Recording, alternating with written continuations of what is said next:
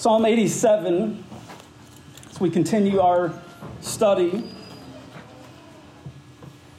The grass withers, the flower fades, but the word of our God stands forever. A psalm of the sons of Korah, a song. On the holy mount stands the city he founded. The Lord loves the gates of Zion more than all the dwelling places of Jacob. Glorious things of you are spoken, O city of God. Among those who know me, I mention Rahab and Babylon. Behold, Philistia and Tyre with Cush. This one was born there, they say. And of Zion it shall be said, this one and that one were born in her. For the Most High himself will establish her. The Lord records as he registers the peoples. This one was born there. Singers and dancers alike say, all my springs are in you. The word of the Lord. Thanks be to God. Let's ask for help. Father, thank you for this psalm, this song. We pray, Lord, that it would correct our vision of the church.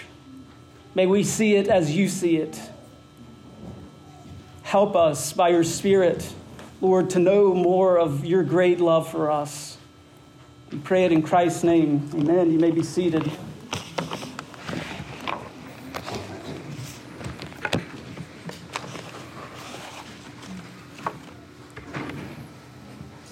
As if answering the prayer request of David from Psalm 86, our psalm today praises the city of God. You remember David cried out in that psalm we looked at last week. He calls out all these petitions, and the answer seems to be Psalm 87. What David was really longing for was to be with God in his place forever. I don't usually do this, but I'm going to open with a bit of a longer quote from Augustine's massive City of God, because I think what it will help us do is understand what it is. What are we talking about when we're talking about the city of God? What does that even mean? Does he dwell in a city? Listen to this quote. These two cities, the city of God and the city of man, we find interwoven, as it were, in this present transitory world and mingled with one another.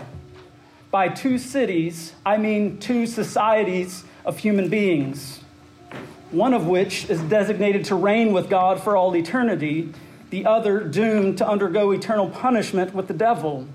The earthly city will not be everlasting, for when it is condemned to the final punishment, it will no longer be a city. It has its good in this world and rejoices to participate in it with such gladness as can be derived from things such as this. The earthly city is generally divided against itself by litigation, by wars, by battles, by the pursuit of victories that bring death with them, or at best are doomed to death. While this heavenly city, therefore, is on a pilgrimage in this world, she calls out citizens from all nations and so collects a society of aliens speaking all languages, end quote. When we talk about the city of God or we hear about Zion, we're talking about people.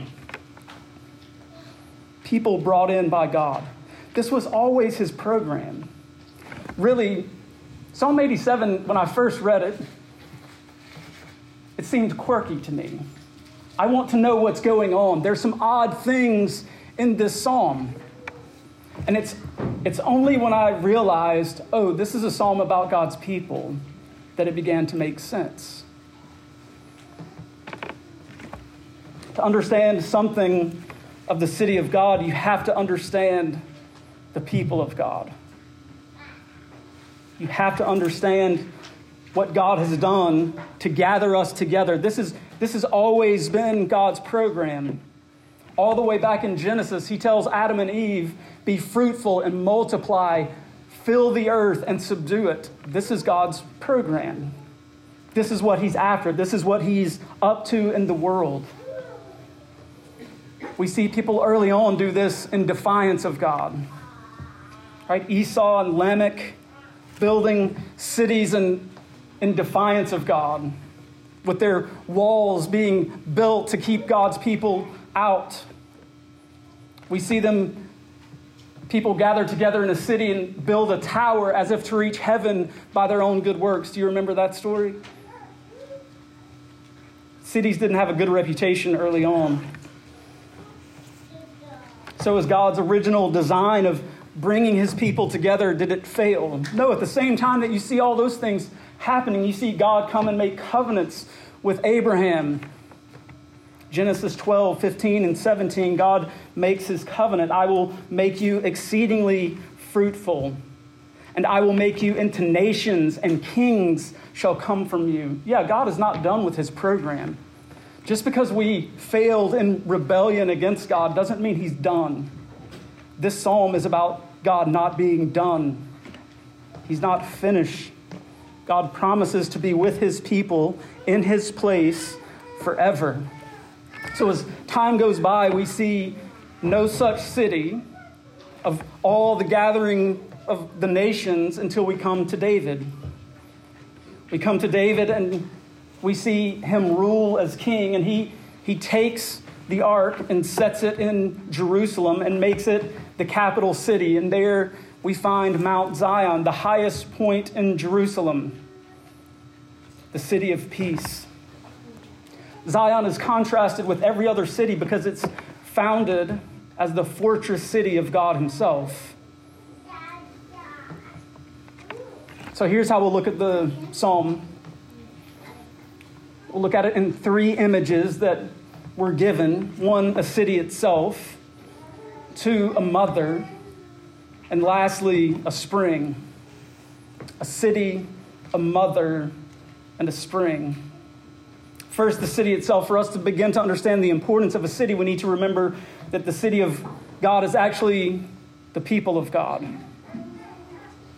It's the people of God. It's where God dwells with his people in his place forever. This is what makes the city special.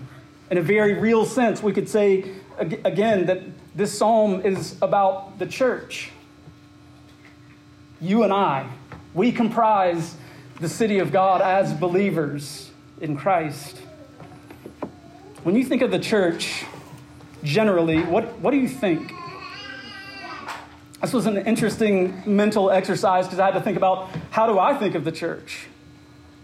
And you think, well, you're a pastor. You only think the best things, or you only think good things when you think of the church. Not necessarily. I think we would have a whole lot of complex answers in this room to that question, what do you think of the church? You think of scandal, the rise and fall of Mars Hill, abuse of power. Maybe your thoughts are more fond. People you love, church family that have greatly influenced your life. There have always been, and there always will be, a diverse answer to that question. What do you think of the church? But maybe a better question than that, even a better question posed in this psalm, is not what thoughts we think about the church, but what does God think about the church? Is he a cynic like us? Our vision is dull.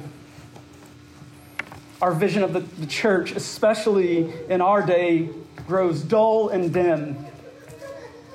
It's kind of take it or leave it attitude. It's kind of, it's like trying to watch something on a real old TV, right? My grandmother had this old TV, you turn it on, it's kind of black and white, everything's blurry, as contrasted to this real sharp, high definition color that we get. And I think that's the difference between our vision of the church and God's vision of it. He's high definition. He sees everything and knows it and loves it. Notice again verses 1 through 3. On the holy mountain stands the city he founded. The Lord loves the gates of Zion more than all the dwelling places of Jacob. Glorious things are spoken, O city of God.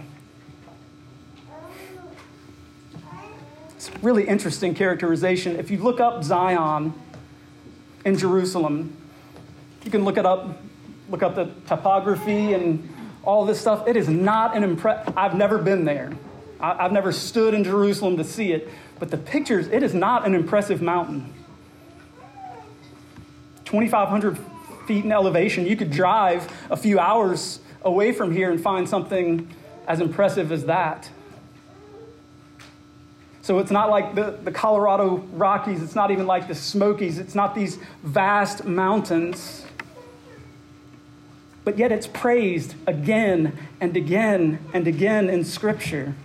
Psalm 48 has a similar reflection. Great is the Lord and greatly to be praised in the city of our God, his holy mountain. Beautiful in elevation is the joy of all the earth. Mount Zion in the far north, the city of the great King. I mean, you would think that this would be some towering mountain. It's not. It's not the size of the mountain, but it's the place itself. Zion is the place where the ark was, where heaven touched earth. That's what made it so big. That's what made it so grand. It's not the size of the mountain. It's that God was there dwelling with his people. God's loving and sovereign choice in bringing his people to this place is what makes it so great. God saved sinners. And he brought his people out of bondage and gave them this place, heaven touching earth. God loves his church. That's what the psalm is about. He loves the gates of Zion more than all the other places of worship where the history of the people of God had gathered. He loves them and he delights to bring them in. He loves his church. He loves the church so much that he would send his son to die for her. The place where heaven touches earth. Ephesians 5 has a similar tone. It's a passage we often hear in weddings, but I just want to read a little bit of this. Husbands, love your wives. Listen to this. As Christ loved the church and gave himself up for her. He loves his church. Listen, we get muddled in all our thoughts about the church. We see bad things happen. You know, this person did this to me. That thing happened over there. Yes, it shouldn't be above criticism. But listen, the Lord loves his people. Consider the church. Consider who we are. Especially, we had to move today. We're in a smaller room. Everything is different. He doesn't love us any less. He loves his people. He gave Christ to sanctify us. This is what God thinks of the church.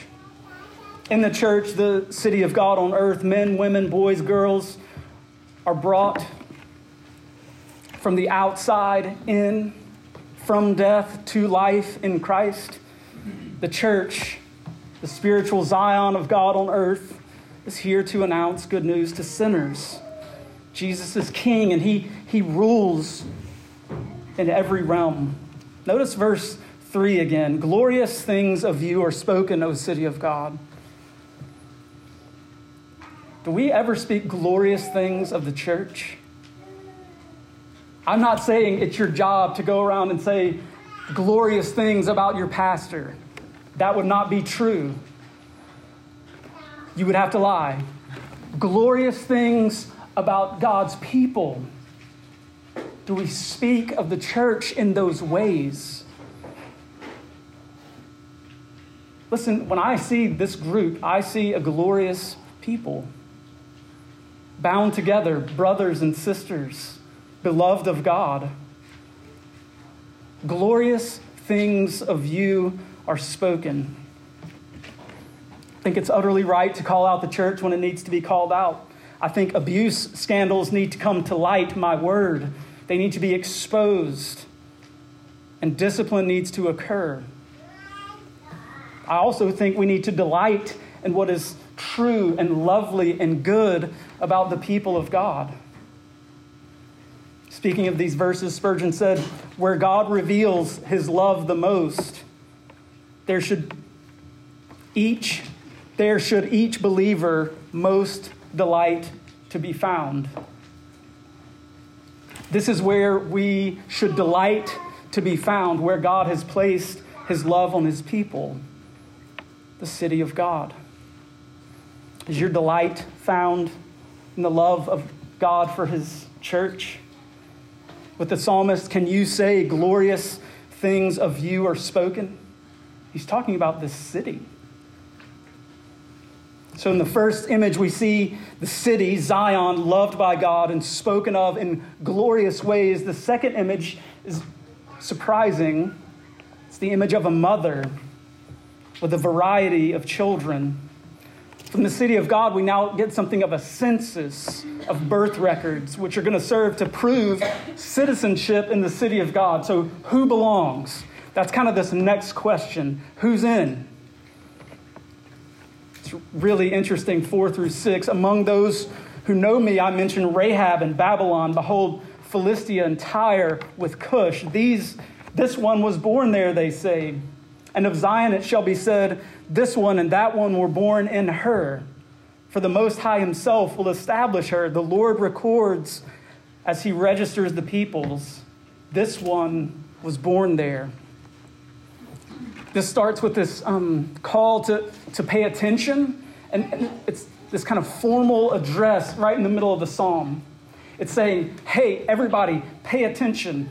Look at who the citizens of this city of Zion are.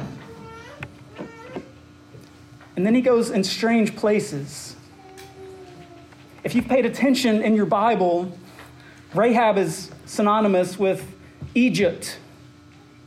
Babylon is listed. These are two great enemies of Israel. You would not want to move, if you were an Israelite, right? You would not want to move in next to Rahab. You're not going to move into that neighborhood. You would not want to move in. Okay, you wake up one morning and you find out your next door neighbor is Babylonian. That would be a terrible thing. Remember, Babylon came and wiped them out and hauled them away in slavery, deported them. Enemies. Philistia and Tyre, not good relationships. Cush, very far away. Ethiopia. All of these nations are said to have come to Zion and have a place there. These are Gentile nations, and yet we're told that God himself has registered them as cities of Zion. They were born there. It's a fascinating reality. Clearly, at this point, we know we're not talking about the physical city of Jerusalem, the physical Zion. If you were born in Cush or Egypt or Babylon, clearly you are not from Jerusalem. However, we're meant to see that this is the heavenly city of God. What we heard earlier in Hebrews 12, but you have come to Mount Zion and to the city of the living God, the heavenly Jerusalem. This is God's ultimate city, his ultimate place where he's going to be with his people forever. Paul would say it like this: these people were once aliens to the commonwealth of Israel, strangers to the covenant of promise, but now they have come in. Listen, the city of God has all the people of God, and it's diverse. It doesn't look the way that you might think it looks. People are coming in from everywhere, enemies of God, and this is not anything new. Genesis 22, I will surely bless you and will surely multiply your offspring as the stars of heaven and as the sand that is on the seashore, and your offspring shall possess the gate of his enemies. And in your offspring, listen, all the nations of the earth shall be blessed. This is not a shocking reality to the people of God. It shouldn't shock us. This is always God's program. Isaiah chapter 2, "It shall come to pass in the latter days that the mountain of the house of the Lord shall be established as the highest of the mountains and shall be lifted up above the hills, and all the nations shall flow into it, and many peoples shall come."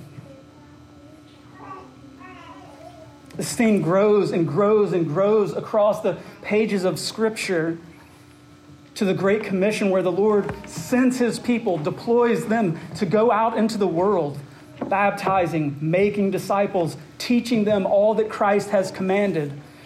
Listen, the gospel is meant to go to the uttermost parts of the earth. We see this list in Acts 2 of all these nations coming together. They come together in Christ. What does this snapshot have to do with us? What does this snapshot of Zion with all these different people coming in have to do with us? I think there are a few applications. First, we need to know and remember that God is working in other places and in other people in ways that we have no idea. He's working outside, I know this is shocking, outside the ministry of Grace Presbyterian Church. God is on mission. It's bigger than us. He is reaching people not like us and calling them into his heavenly city. I think sometimes we have a real narrow view of the kingdom of our Lord Jesus Christ. We believe that it's people that look like us. However, there is no class or category of person too far away for God to reach. He delights to welcome even his enemies. Come. Jesus gives a parable about this banquet that was going to happen. This wealthy guy going to throw a banquet and invite all his friends. These would be upstanding people, upstanding members of society. And what do those friends say? Do you remember the story? It's kind of something like this. "I'm busy that day. Thank you for hosting the banquet. That sounds great. I can't make it." Again and again and again, the people that you think should come, his friends, actually reject. And then what does he say to do to his servants? Go out. Go into the highways, the places that aren't safe, and the hedges. Again, not things of safety. Go there and get them and bring them here and clothe them with these garments. They're coming to my party. That's Jesus building his Zion.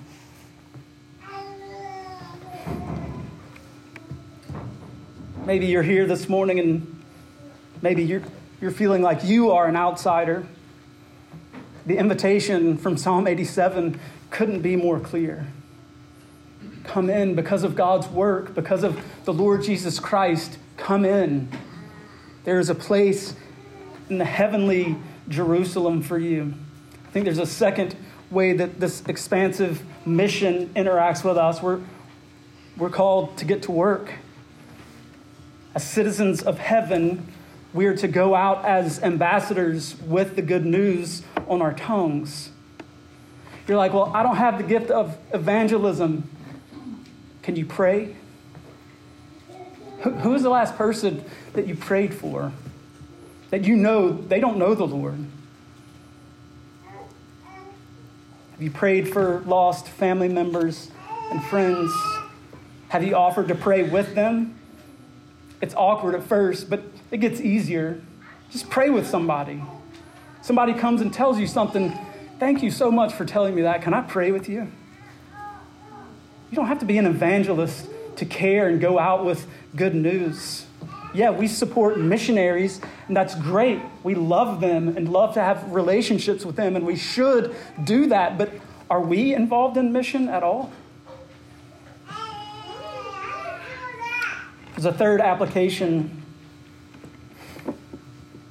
We might tell others of Christ and the gospel, but God is the one who is effectively calling himself. He's doing the real work. He's doing the heavy lifting. Verse 4, this one was born there. Verse 5, this one and that one were born in her. This one was born there. This is God's work. It's him giving, he's giving all the citizenship away. It's his work. Because of man's fall, we're bent inward away from the Lord. And this is why we have to be born again. That's exactly what he's talking about. He's talking about a different birth. Nicodemus was a religious professional.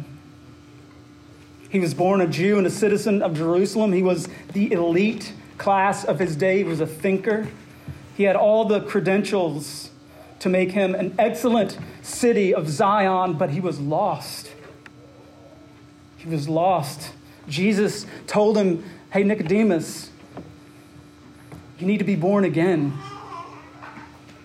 You need a complete new start. And right away, Nicodemus is like, wait a minute. How is that going to happen? I can't do that. And do you remember what Jesus told him? He basically said, you're right. You can't do that. The Spirit of God has to be at work to call you from death to life, to give you this new birth. God does the heavy lifting. I believe by the end of John, we see him worshiping Jesus. We see his conversion has happened. Citizens of the heavenly Zion are those who have been born again in Christ. Yes, us, believers here, Grace Presbyterian Church, because of the love of God, citizens of heaven, but also our enemies. Also those people over there. So we have the psalm reflecting on the city, the mother, finally culminating in one more metaphor, that of springs. Singers and dancers alike say, all my springs are in you. What is the response of such a joyous ingathering? This is God's view of his people. The city of God. Glorious things of you are spoken. All these different people flowing in because of God's work to this place. What is the response? Joy. Worship.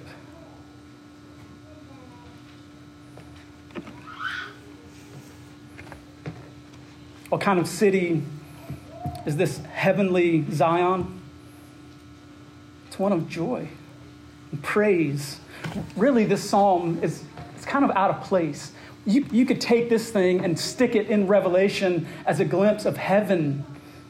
Listen to Revelation 7. After this I looked, and behold, a great multitude that no one could number, from every nation, from all tribes and peoples and languages, standing before the throne and before the Lamb, clothed in white robes with palm branches in their hands, and crying out with a loud voice, salvation belongs to our God who sits on the throne and to the Lamb.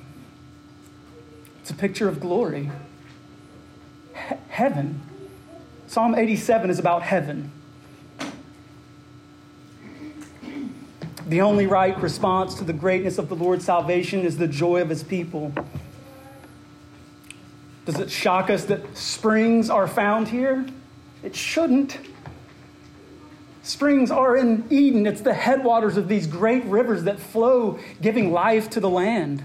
Rivers are found in glory in heaven. Springs flowing, giving life, coming from the throne of God himself. All my springs are in you. Life, in other words, comes from you. Refreshment and satisfaction flow from this relationship with God in Christ. The church, the people of God, gathered and nourished and given life by God. I don't know about you, but this is not always my experience. If I'm being honest, and I thought about it this week, I don't always rejoice like the psalmist. Often for me, I'm a bit introspective and can struggle with melancholy about the church, about the world, about myself. For me, this verse cuts across that melancholy. It cuts across that introversion, telling me I should be marked as a person of praise and celebration. and joy. We should not be marked more by our fears than by our faith in Christ. The resources of God's grace are unending. And this is God's view of his church. He loves it. He gathers it together, saying that our citizenship is actually, because of his work, it's actually with God himself.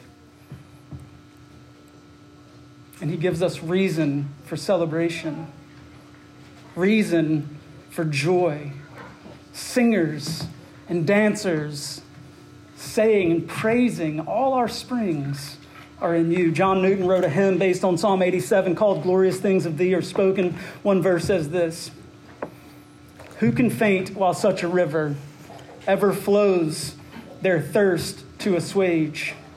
Grace, which like the Lord the giver never fails from age to age. This is what we have come to. This is what we have arrived at. This, the church, the Zion of God, a river, grace in Christ that flows and never, ever fails. Let's pray. Lord, thank you for this little psalm, this kind of out of place, out of the way psalm that you give us to show us your love for your people. So I pray, Lord, that when our attitude tends to look negatively on your church, that you would correct us, that you would give us this glorious vision of your people. Lord, thank you for loving your church so much that you gave your only son to come and die for her, to make her beautiful. Lord, teach us this view, and may that view shape us to cause us to be people who celebrate your gospel. We pray it in Christ's name. Amen.